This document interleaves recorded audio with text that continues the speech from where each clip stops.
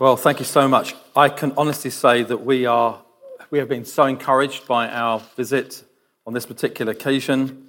For those of you that were with us yesterday, we had an absolutely wonderful day, just knowing God's presence with us as three churches came together and prayed. And as Dan said, there's two other guys that came with us. They're preaching different churches, and I'm so sorry, but you ended up with me. It's a delight to be here with you again. I want to encourage you as a church, actually, as a church community, that with all the things that we're believing God for and praying for at this moment, that you have a particular, real vital part to play in that.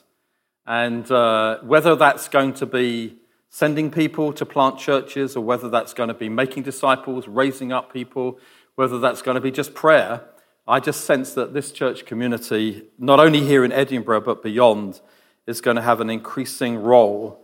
And you have a great future as a church. I've been privileged to be coming here for many years, and every time I come back, I find myself just not being nostalgic about you. I don't know if that's because there's not many good things in the past to be nostalgic about, but the reality is that I always find myself stirred about what's not yet happened, what God's yet to do amongst you as a community. I feel that as we come back, it's the beginning of something still, and there's so much more that God has planned for us. The other thing that you discover when you come to weekends like this is who's got the gifts, that God's going to use and whatever. And this morning I've just discovered that Dan doesn't have the gift of not of anything, but certainly of giving notices. Can I say a show of hands, please, who agrees with me on that? He actually did improve a wee bit as the morning went on, but only just, so you discover these things. Now, if you have your Bibles with you, I'd like you to turn, please, to John chapter 1. It's a fantastic chapter. I'm just going to read from verse 14, and I'm going to speak this morning about the subject of grace and truth. It is a subject that some of you here, particularly leaders, I think back in January, might have heard me speak on this subject, but it's one that it lives with me. I keep coming back to it. I think it's got huge relevance for us. This is what John says about Jesus. And I want you to pick up, you could have said lots of things about Jesus. People did say lots of things about him. They described him, who he was, etc. But notice what John says about Jesus. Verse 14, "And the Word became flesh and dwelt among us.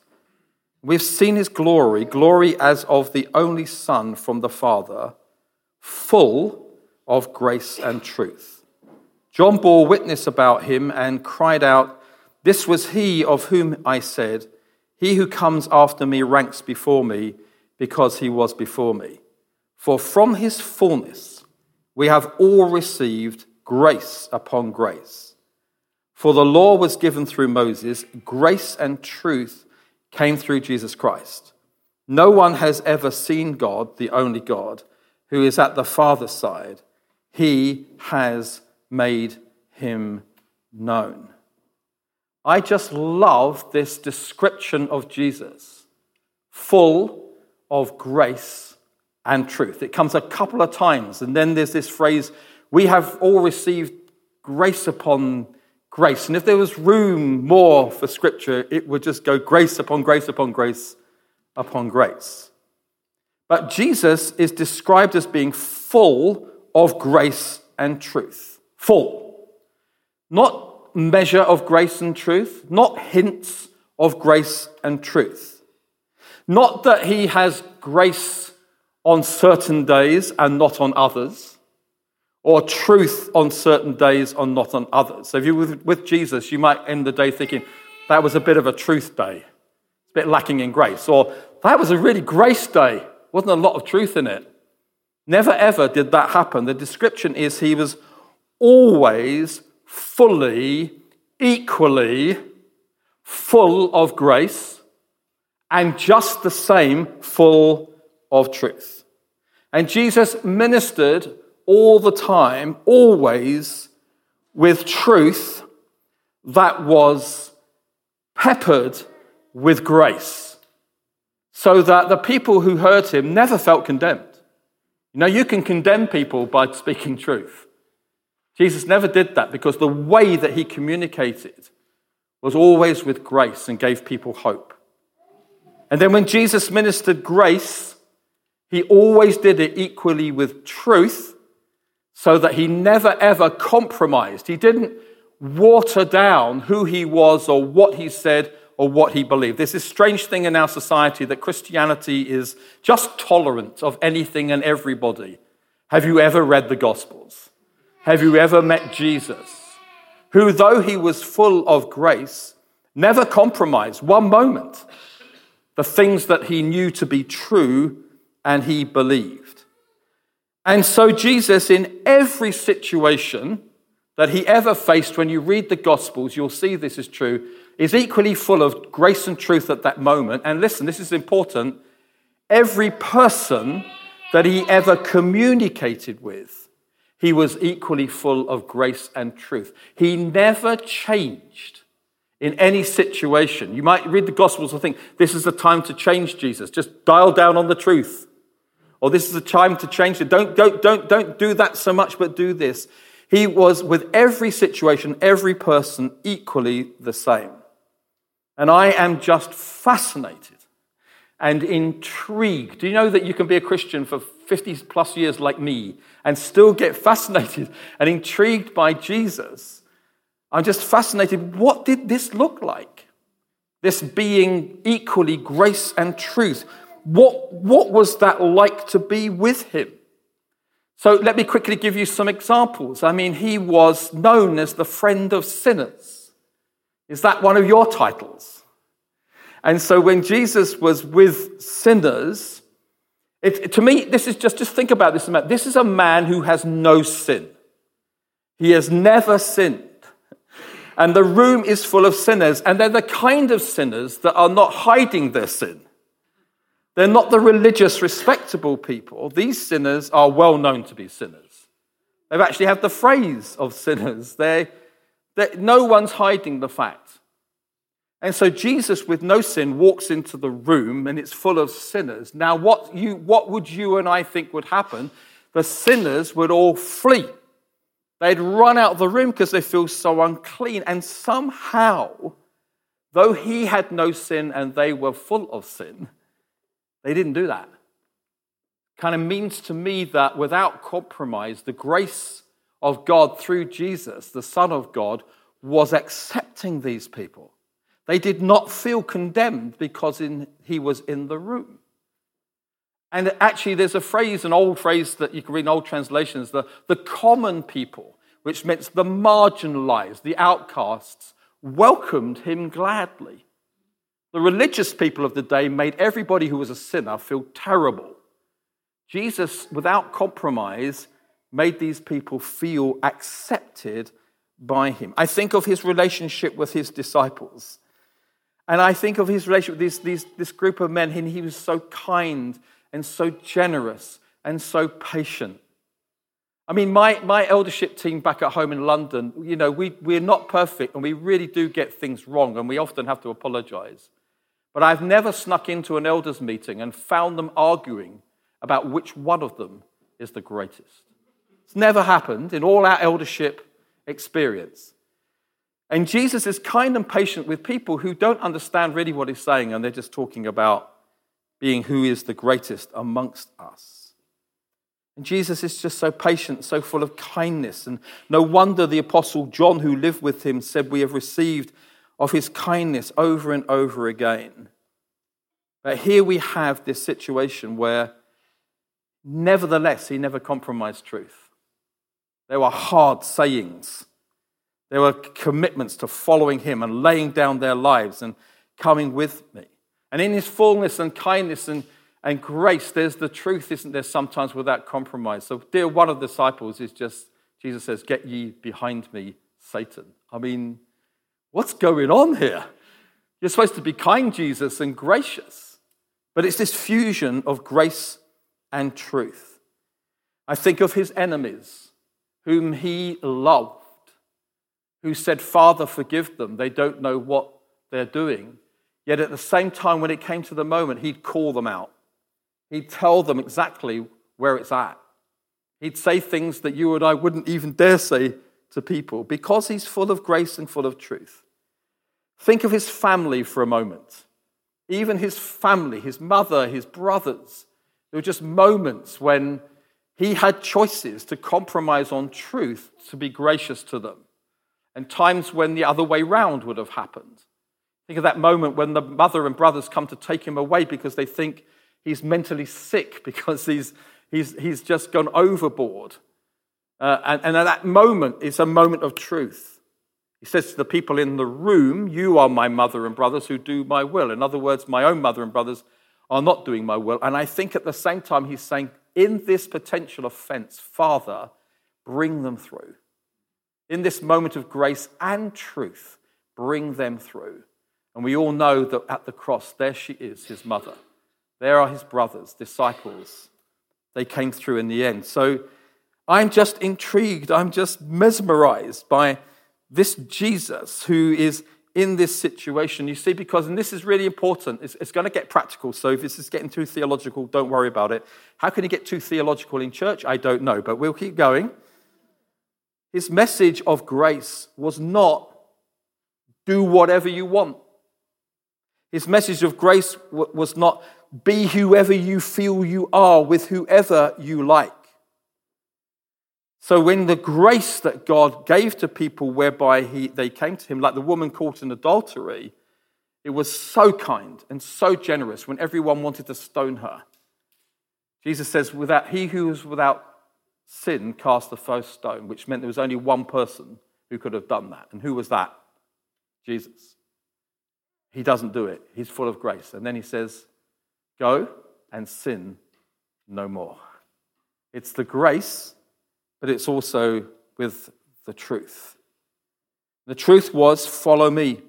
Take up your cross. The truth was, my grace is available to you, but the result will be change. The result will be living a different kind of life. The result will be radically being a different kind of person. But nor was his ministry truth with rules and regulations that left people without hope and felt that they were condemned. It was come to me and you will have rest. There's the grace aspect of it. And take this yoke upon you. There's the truth aspect of it as well.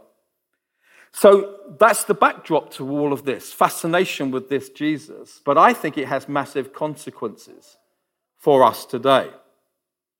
For example, it has the consequence that if we are followers of Jesus, should we also, in our endeavors to be like him, be full of grace and full of truth? Is that how people describe you? I'm not sure that's how people describe me. I have grace days and truth days. I have days where half grace and half truth, depending on who I'm with. Even though this weekend I've run out of grace on several occasions. You try living with the Hudsons for the weekend, you'll know what I mean. There's been moments where I've run out of truth because I thought, I don't want to deal with that because I want to be just gracious about that situation. The consequences are, firstly, that we are his followers. So we should be full of grace and truth. Here's another consequence. The way we relate to one another as a Christian community should be full of grace. This King should be a grace, truth-filled church. So when people come amongst us, they don't just hear sermons like this.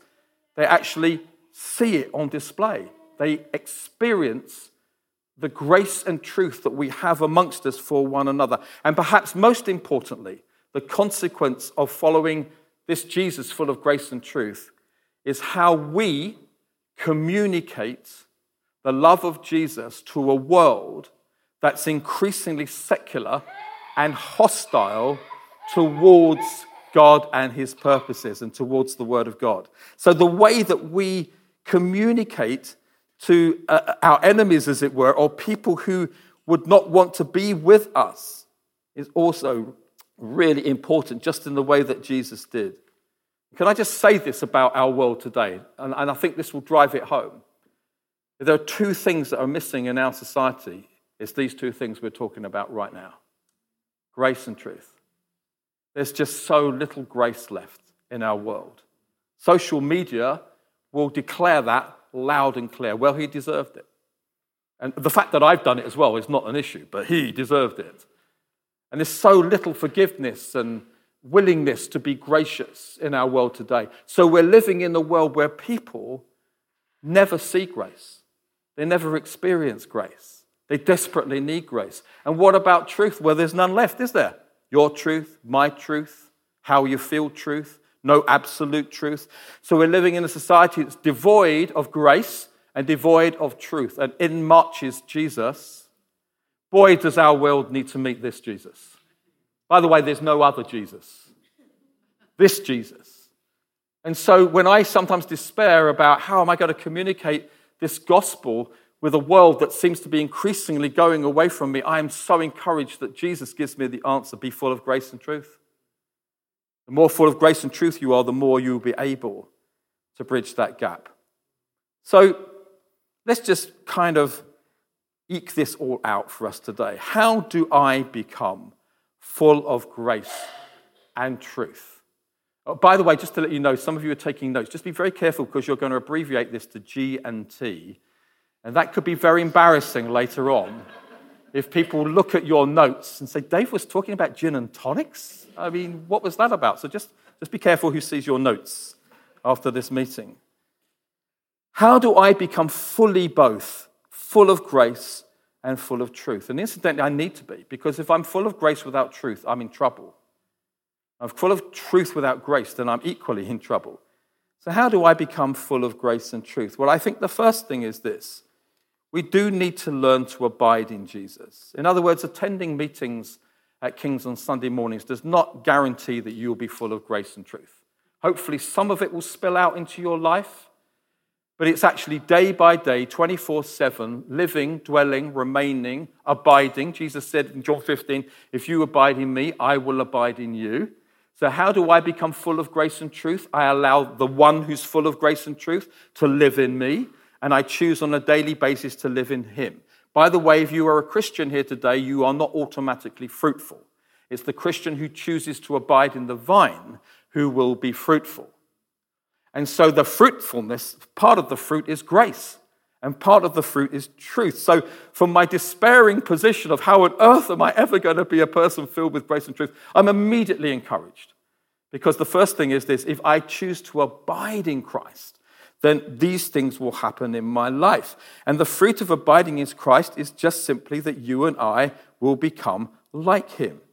So Romans 8 verse 29 says, for those whom he foreknew, he also predestined to be conformed to the image of his Son, which means to become like Jesus, in order that he might be the firstborn amongst the brothers, which means all of us, men and women in the line behind him, become like him. I'm encouraged by that. Anybody else encouraged? That if you abide in Christ, guess what? You're going to become like him. 2 Corinthians 3 verse 18, and we all with unveiled faces, beholding the glory of the Lord, are being transformed into the same image from one degree of glory to another. For this comes from the Lord, who is the Spirit. You and I, on our journey as Christians, are becoming more and more like Jesus, because the promise is that if we abide in him and walk with him, this will be the result. So please, just show me if you're still with me this morning. If you would like to be more like Jesus, would you please put your hand up, right? You don't have to do that, but it's it. How many of you think the person next to you needs to be more like Jesus? Can I see a show of hands? 2 hands are going up. Wife nudging a husband, and you need to wake up and listen to this word. And folks, seriously, without knocking meetings, because they are really, really important that we gather together, becoming like Jesus doesn't happen, in meetings much. It happens through life. It happens through the things that happen. Here's the second way that we become full of grace and full of truth. It is a work of the Spirit. I haven't got time to read, all of this, but if you go through John 14 and just take some time, 3 chapters, it won't take you long, John 14 right through to John 16. You'll be reminded that this is the work of the Spirit. In fact, the Holy Spirit, when you read these scriptures, is known as the Spirit of truth. So if I'm going to be full of truth, guess what? I need to be filled with the Spirit. And here's the good news. Becoming full of grace and truth is not self-effort. It's not you trying really hard. It is you being daily filled with the Holy Spirit, who is the Spirit of truth. And I love that verse in verse 18 of John 14 about, I will not leave you as orphans. And it's just such a wonderful, gracious moment. So the Holy Spirit is the one who comes and you have assurance inside of you that you are a child of God. You no longer feel like an orphan because you feel like you have a father. That is a work of the Spirit. Work of the Spirit within you is to give you assurance that you are a child of God. Romans 8 speaks about the witness of the Spirit within you and his witness with my spirit. And we cry out, Abba, Father. That's not self-effort. That is a work of the Holy Spirit. John 16:13 again reminds us, the Spirit of truth will always lead you into all truth. So you're abiding in Christ, you're going to become like Jesus, full of grace and truth. If you're filled with the Holy Spirit, he will always, always, always lead you into grace and lead you into truth. Not through my workings, but through. And the Holy Spirit always leads us into grace. He will never lead you into legalism. He will never lead you into law. And the Holy Spirit always, always agrees with truth and never contradicts truth. Sometimes people would say things like, something happens or something, is that the Spirit? Is that the Holy Spirit? How do I know that's the Holy Spirit? The answer is twofold. One is Jesus glorified through what you just saw? Because the Holy Spirit has only come to glorify Jesus. You say, yeah, Jesus was glorified. And the second thing is, it always agrees with the Word of God. It never, ever. So, this is a sad thing to have to say, but over the many years I've been in ministry, there have not been 1, 2, maybe even 3 occasions when a couple has said to me, we kind of know that we're not married yet, and we know the Bible says that we're not to sleep together, but we just feel the Holy Spirit has given us kind of special permission. What do you think? That's weird, right?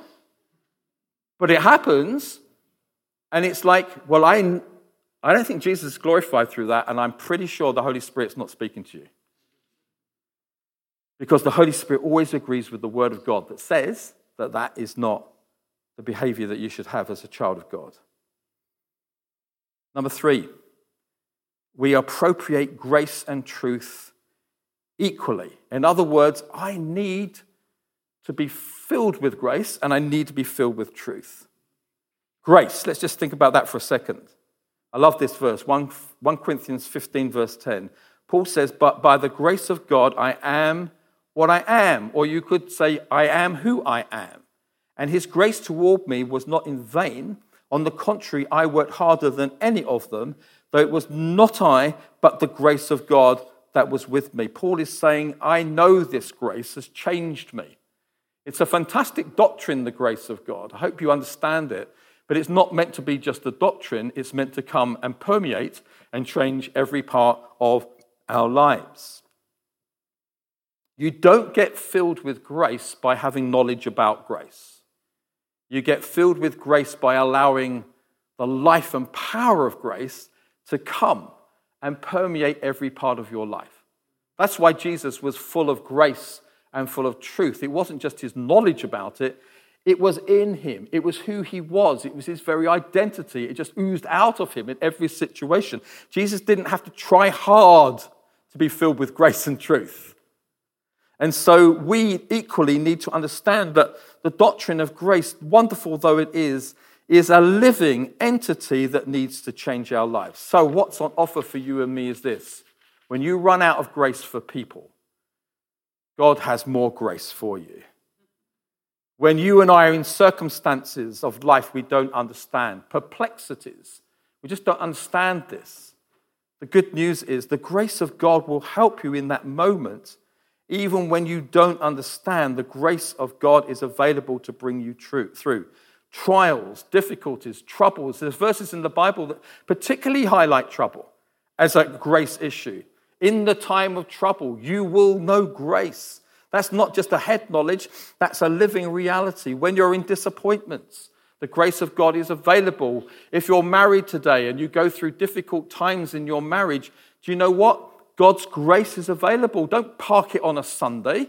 Allow the grace of God to come. And if you're single and you'll go through times when it's a bit tough being single, grace is available for you in your singleness.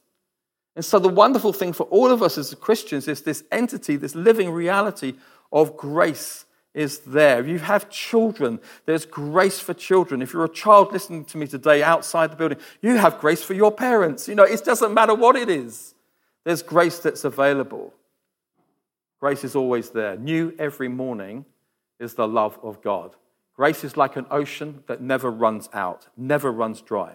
Freely give, freely you will receive. Isn't that amazing?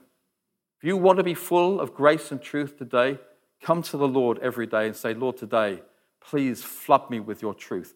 And like the Apostle Paul, sometimes even when it seems that you work hard and you serve, even in church life, listen carefully, you can be on one of the teams, serving, doing something in the life of this church, and run out of grace. So you end up doing it out of duty. Please don't do that. Get grace for what God's called you to do. Be flooded with grace.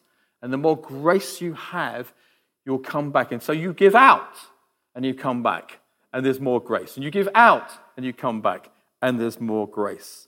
Wonderful. Always there, always available. God wants to fill us with grace. And just very quickly, how do I get filled with truth? It's understanding what truth really does for you that motivates you to want to be filled with truth. So when people say to me, do I have to read the Bible? In fact, they usually say it like this. Do I have to read the Bible? Like, do I have to get on a serving team?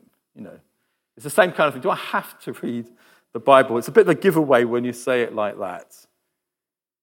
And the reality is no. God will love you just the same, whether you never, ever, ever read the Bible. But it shows me you've not grasped that there is a difference between having to read the Bible and loving truth. If we learn to love truth, we will be filled with truth. And the way we get filled with truth is to understand how wonderful the truth is. I desperately want to know grace in my life for all the things I face, but I equally need truth in my life to keep me as a child of God and to keep me doing the purposes of God. The truth sets you free. The truth renews your mind. The truth is like an unchanging plumb line in a world that's forever changing. I'm going to keep going till I see one or two of you motivated. The truth is like a foundation, like a rock, so you don't get blown about by everything that happens in your life. The truth, the Word of God, is built on facts, not on feelings. So when you're going through difficult times and your feelings are all over the place, the answer is, what does God say? So you run back to the truth to know what God says about those things. The truth is full of promises that you can receive by faith. The truth is wisdom when you don't know what to do. The Bible says the truth is a sword in your hand to destroy the works of the enemy. The Bible says the truth is like life given to you. Jesus said, I am the bread of life. When you feed on him and his truth, you're no longer malnourished, but you're restored to go again. To be full of truth, if that's what you would like to be, become a student of truth. Become someone who pursues truth. I hope that's helpful. How do I become full of grace and truth? Abiding. It's a work of the Spirit. I give myself, my posture is to appropriate grace and truth equally into my life. Now, very quickly, I think there are two major outworkings of this. And the first of these two things, this is the question, it's a statement really, how we relate to one another as God's people so that we here in Kings become known as a grace and truth-filled church community. I want to be in a church like this. I want to be a member of a church which is full of grace and truth. So in other words, the outworking, all we've been saying so far this morning, comes to a fruition how we get on with one another, how we talk to one another, how we do life together as a Christian community. That no one comes in amongst us and thinks, ooh, will I suffer by being part of this church community? But rather, I'm confident if I come into this church community, it won't be legalistic, will make me condemned. It won't be just frivolous, everyone does what they like. But this is a church equally full of grace and equally full of truth. How can we guarantee? What's the missing link? What's the formula that can guarantee that you as a church community, I'm bending down to get close to you, and I'd love to get up there close to you guys. What is the missing formula? I tell you, the key to the whole thing of Kings being a grace-filled, truth-filled community is you. Is you. There's no formulas. There's no systems. There's no way to guarantee. It's all about you. It's all about me. This church being full of grace and truth begins with me. I don't wait for you to come and bring grace and truth to me. My responsibility is to be the one who brings it to you. And guess what? If everybody in this church does that, you end up with a grace and truth-filled community. Sometimes people say to me, trouble with this church is it's just not a loving church. I've been here for a few months. No one's really come to me. No one's really spent time with me. No one's they talk about love, but they're not a kind of loving church. Or trouble is this church is not a grace-filled church. It's not a truth-filled church. And it's kind of made like that. And depending who the person is and kind of what mood I'm in, full of grace and truth, of course, I will say to them, and what about you? Who are you going to? Who are you loving? Who are you serving? And it's not to tell the person off, it's to try and send an important message that some of us are waiting, and we're going to wait all our life for someone else to do this for us. If you take a first step, you'll be amazed how much other people respond to that. You think, well, they should have responded in the first place. Well, maybe. But the reality is it begins with me, it begins with you. Ephesians chapter 2 is a well-known scripture, isn't it? Reminding us.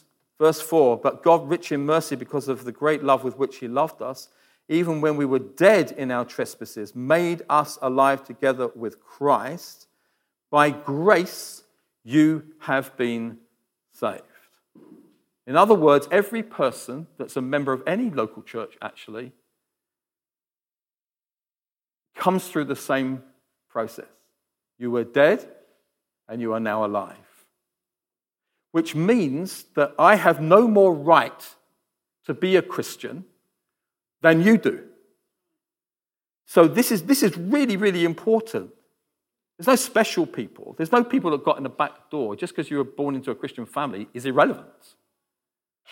Every person is dead.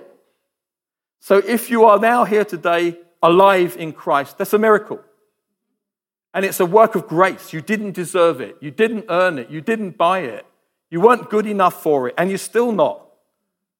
So your whole life is realizing, I got in, you got in, you got in, you got in. How did you get in? We all got in the same way. So the very way we come in is through grace. Then I get to Romans 15, verse 7, which is a verse I wish I wasn't in the Bible. It's a terrible thing to say, isn't it? But I wish I wasn't there because it's just so amazing. It says this, accept one another, then just as Christ has accepted you, in order to bring praise to God. Some reason the ESV version says, welcome one another as you have been welcomed in Christ. I think it's a terrible translation, because depending where you are in the world, the way you welcome people is very, very different. So if you're in the States, it's all high five, welcome. As Jesus high-fived you, high five one another. You know, here in Scotland or in England, welcome is welcome. Jesus welcomes you. We welcome. You know, if you're in France, depending which part of France you're in, it's a kiss on cheek either side. And if you go down midway France, it's 3 kisses. And if you get right down to the bottom of France, it's 4. And I always forget where I am. And it gets really embarrassing at certain moments. So I love the root of this. What it really means is accept one another. Receive one another as Christ has accepted you for the glory of God. Do you know why this verse is so difficult? I don't get to choose who I accept. That's the first part of law and grace, of grace and truth right there before me. I'm undone. I accept you for one reason only. You were accepted by Christ. I don't have any choice. I'm sorry to say you don't have any choice accepting me either. But the truth is that that's the bottom line where we accept one another. Full stop. So we do not relate to one another on the basis of that you are like me, or the color of our skin, or the language that we speak, or the class that we come from in our background, or the culture that we're in, or that the church is now becoming increasingly diverse. These are not reasons as to why we accept one another. We accept one another because we've been accepted in Christ. We don't accept one another because we all have the same interests. Have you noticed that in church? We are not here because we all like the same hobbies. There are people here who have bizarre hobbies. I'm not interested in your hobby. If you're interested in badminton, go join the badminton club. Do you know what keeps everybody united? Is their love of badminton. Church is not like that. Church is full of people with different likes and different dislikes. We have different personalities and temperaments, and we're called to accept one another. We don't hang out with those we naturally click with because we now accept one another as we've been accepted in Christ. So it's not on the basis of our likes and our dislikes. I mean, take music, for example. This room would be full of people who have all sorts of different likes and dislikes of all kinds of genres of music. I mean, I got saved in the 1970s. In the Christian world in those days, there was a thing going around that rock music was of the devil. So I'm passionately saved in Jesus, and I loved rock music. I was in a band and everything. And so dutifully, I threw all my LPs away, all my rock music. And I'm so glad all these years later that Spotify has been invented, because now no one knows what I listen to and what I don't listen to. And it was only years later that I discovered it's actually country music that's of the devil. It wasn't rock music all that time at all. And so, honestly, if you love country music, I accept you as you have been accepted in Christ. It is not the basis of how we as a community love and accept one another. There are many scriptures. Colossians 3, verse 12. I haven't got time to read them all. And 1 Peter 3, if you're making notes, 8 to 9, these wonderful scriptures. Put on love, care, kindness, bear with one another. How do we do this? By understanding that we've all been accepted in Christ. Liz and I, end of July, in a beautiful church. This has become part of New Ground in Cape Town, Jubilee Community Church. Absolutely a wonderful, amazing church. And just sitting with these dear people of huge diversity. So you sit around, how do we do church? In massive diversity. There are people who live in utter poverty and people who live in fabulous houses. And we're all one in Christ Jesus. Many, many questions. I am convinced the answer is in being like Jesus, each one of us, we're filled with grace and filled with truth. There's a way through. Final point I want to mention is relating to our secular world. Grace and truth. I think this is why I'm so intrigued by Jesus being full of grace and truth. Is a must. What was Jesus like in those mission moments? Do you know the answer? Exactly the same. He never changed. When I'm in this situation with unbelievers and there's a mission moment, I kind of go strange. Something happens to me. Jesus was just full of grace and truth wherever he was and whatever he does. And I mentioned this at the beginning, so very briefly. We all know the gap is forever widening between the Christian community and what our world believes about all kinds of things, to the extent that the gap is now so broad they don't even like what we believe, and some of them even think it's dangerous what some of us believe. I think, how am I going to communicate the love of God with these people? The gap's just too big. And then I have conversations with people in their 40s who are saying to me, we just don't understand the 20s. I mean, we just don't get it. We don't understand them. We don't understand their philosophies. We don't understand the things that they say. And I'm thinking in my 60s, what chance have I got if you can't even communicate with just these people? And so I can become increasingly a bit low about all of this. How do I stay relevant? How am I authentic? How do I stay attractive in the name of Jesus? And I'm absolutely convinced the answer is we are the ones who need to respond to this challenge and not a world that is increasingly moving away from us with a widening gap. And this is the point I want to make. I don't think I have to become an expert on the latest culture in order to communicate with that culture. I think it's just beyond me, and it may be beyond you. I could spend hours trying. I'm intrigued. I read books. I want to know this world in which I live and how people are thinking. But how do I cross? How do I break through the boundaries?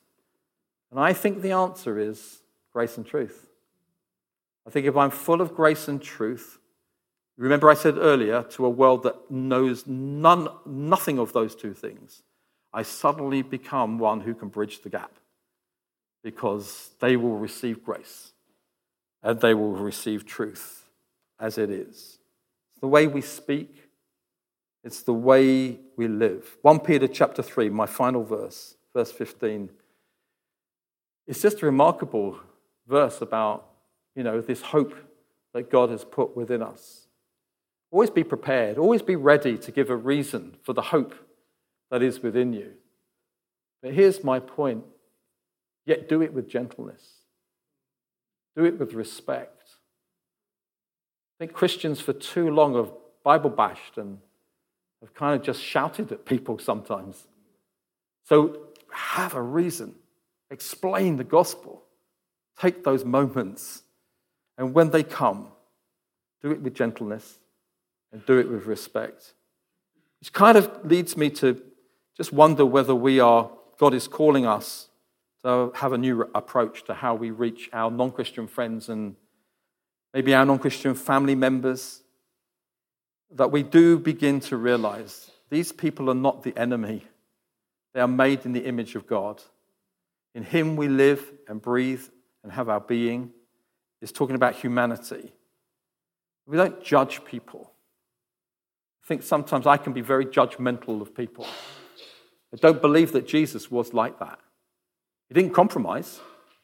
He didn't dial down on sin to win people over. He was just who he was, without judgment. There will come a day when the judge will judge all. We must be free from that. I mean, if anyone's here like me, it's sad because I'll watch the TV and I'll watch stuff and documentaries and stuff that's going on, and I just get more and more stirred up because I get angry about what's being said. And I actually vocalize my thoughts to the TV screen. In fact, I've been known to shout, "Oh, for goodness sake!"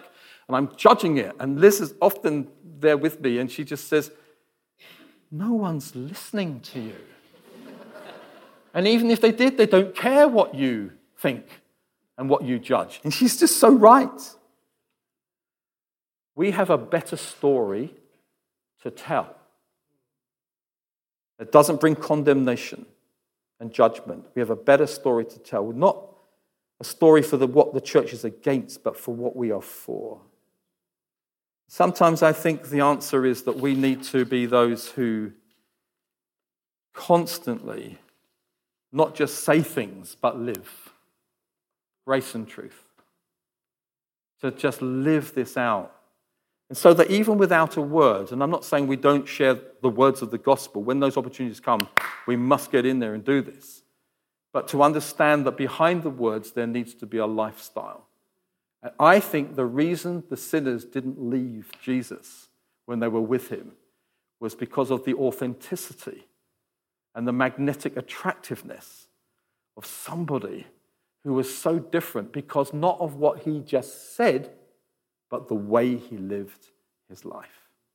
And you and I need to become like that. There's a very strange little verse in the Bible which is talking to wives who were married to husbands who were not Christians. And the exhortation is, this is a strange thing to finish this sermon with, but you'll get the point. And the scripture just says, you can win him without a word. Isn't that interesting? In other words, by the way that you live, full of grace and full of truth, your husband's more likely to respond than if you are speaking to him. I was at the back of a meeting a number of years ago, just chatting to people, and there's this guy at the back, and he's kind of got tattoos from here. I can't see any of his body, he's just got tattoos. He's just, And he's a big, beefy kind of guy. Not the sort of guy that, you think is, that I would hang out with. But I just stood with him and chatted, and I said, "Are you a Christian?" He said, yeah, absolutely love the Lord. I said, "Well, how did it happen?" And I'm intrigued. Tell me, how on earth did this happen? He said, "Well, my wife got saved about 10 years ago, and she was really, really passionate for God and for the things of God, and she just went down this line, and it left me miles behind."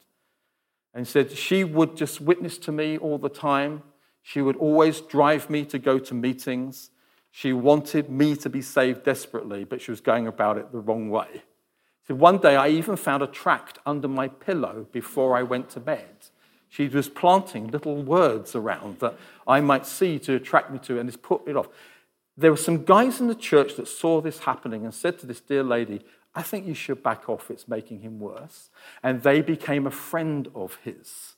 He found guys that were not trying to lecture him, but wanted to just befriend him, and through being at the pub and doing other things, he got on an Alpha course, and he got wonderfully, wonderfully saved. So she was part of the process in that they said to her, "Please win him without a word." In other words, be full of grace, be full of truth. I know it's really tempting to keep reminding him of Bible verses, but back off. And we will take him on and we'll love him and share him. And he came right through. I remember saying to him, "So what was it like being married to her?" He said, "Honestly, it was like getting into bed with Billy Graham every night." And even that didn't work. Should we stand? I'd just love to pray. Father, we ask today that the revelation of Jesus, full of grace and full of truth, will not be daunting to us or unreachable, like it's just a statement. But actually, the reality comes home to us that surely, as followers of Jesus, we should also be known to be full of grace and full of truth. And many of us in this room probably feel we're nowhere near that. Even that, Lord, is good news, because it means you come to us again and remind us. I pray for many individuals in this room this morning who love you and follow you, that we will have hope today, that as followers of Jesus, we will be flooded with grace and truth. I pray for anybody here today that does not know Jesus. I pray for you today on your journey that you will find grace and you will find truth that might be missing in your life right now, found through Jesus. I pray for this church community to be a church flooded with grace and truth through our relationships with one another. Thank you, we don't get to accept one another because we're like one another, but because we've been accepted in Christ. Help us, Lord, please, that not one person should feel unaccepted in this community. We pray, Lord, would you please help us as we live our lives, as we're hearing in our worship. We just got a few friends or at workplace, a bit of sand, but your Spirit's going to come and build something. Our little loaves and fish, that which we don't have much, you will come and multiply what's in our hand.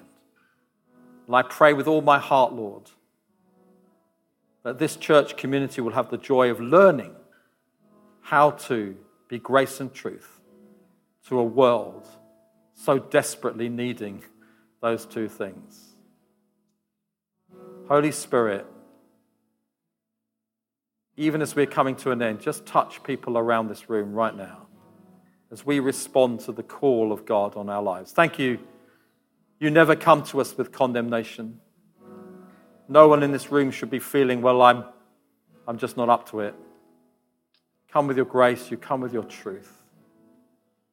Cause us, Lord, to be people who experience your very presence and your power on a regular basis. Increase the anointing, we pray, amongst us. In Jesus' name.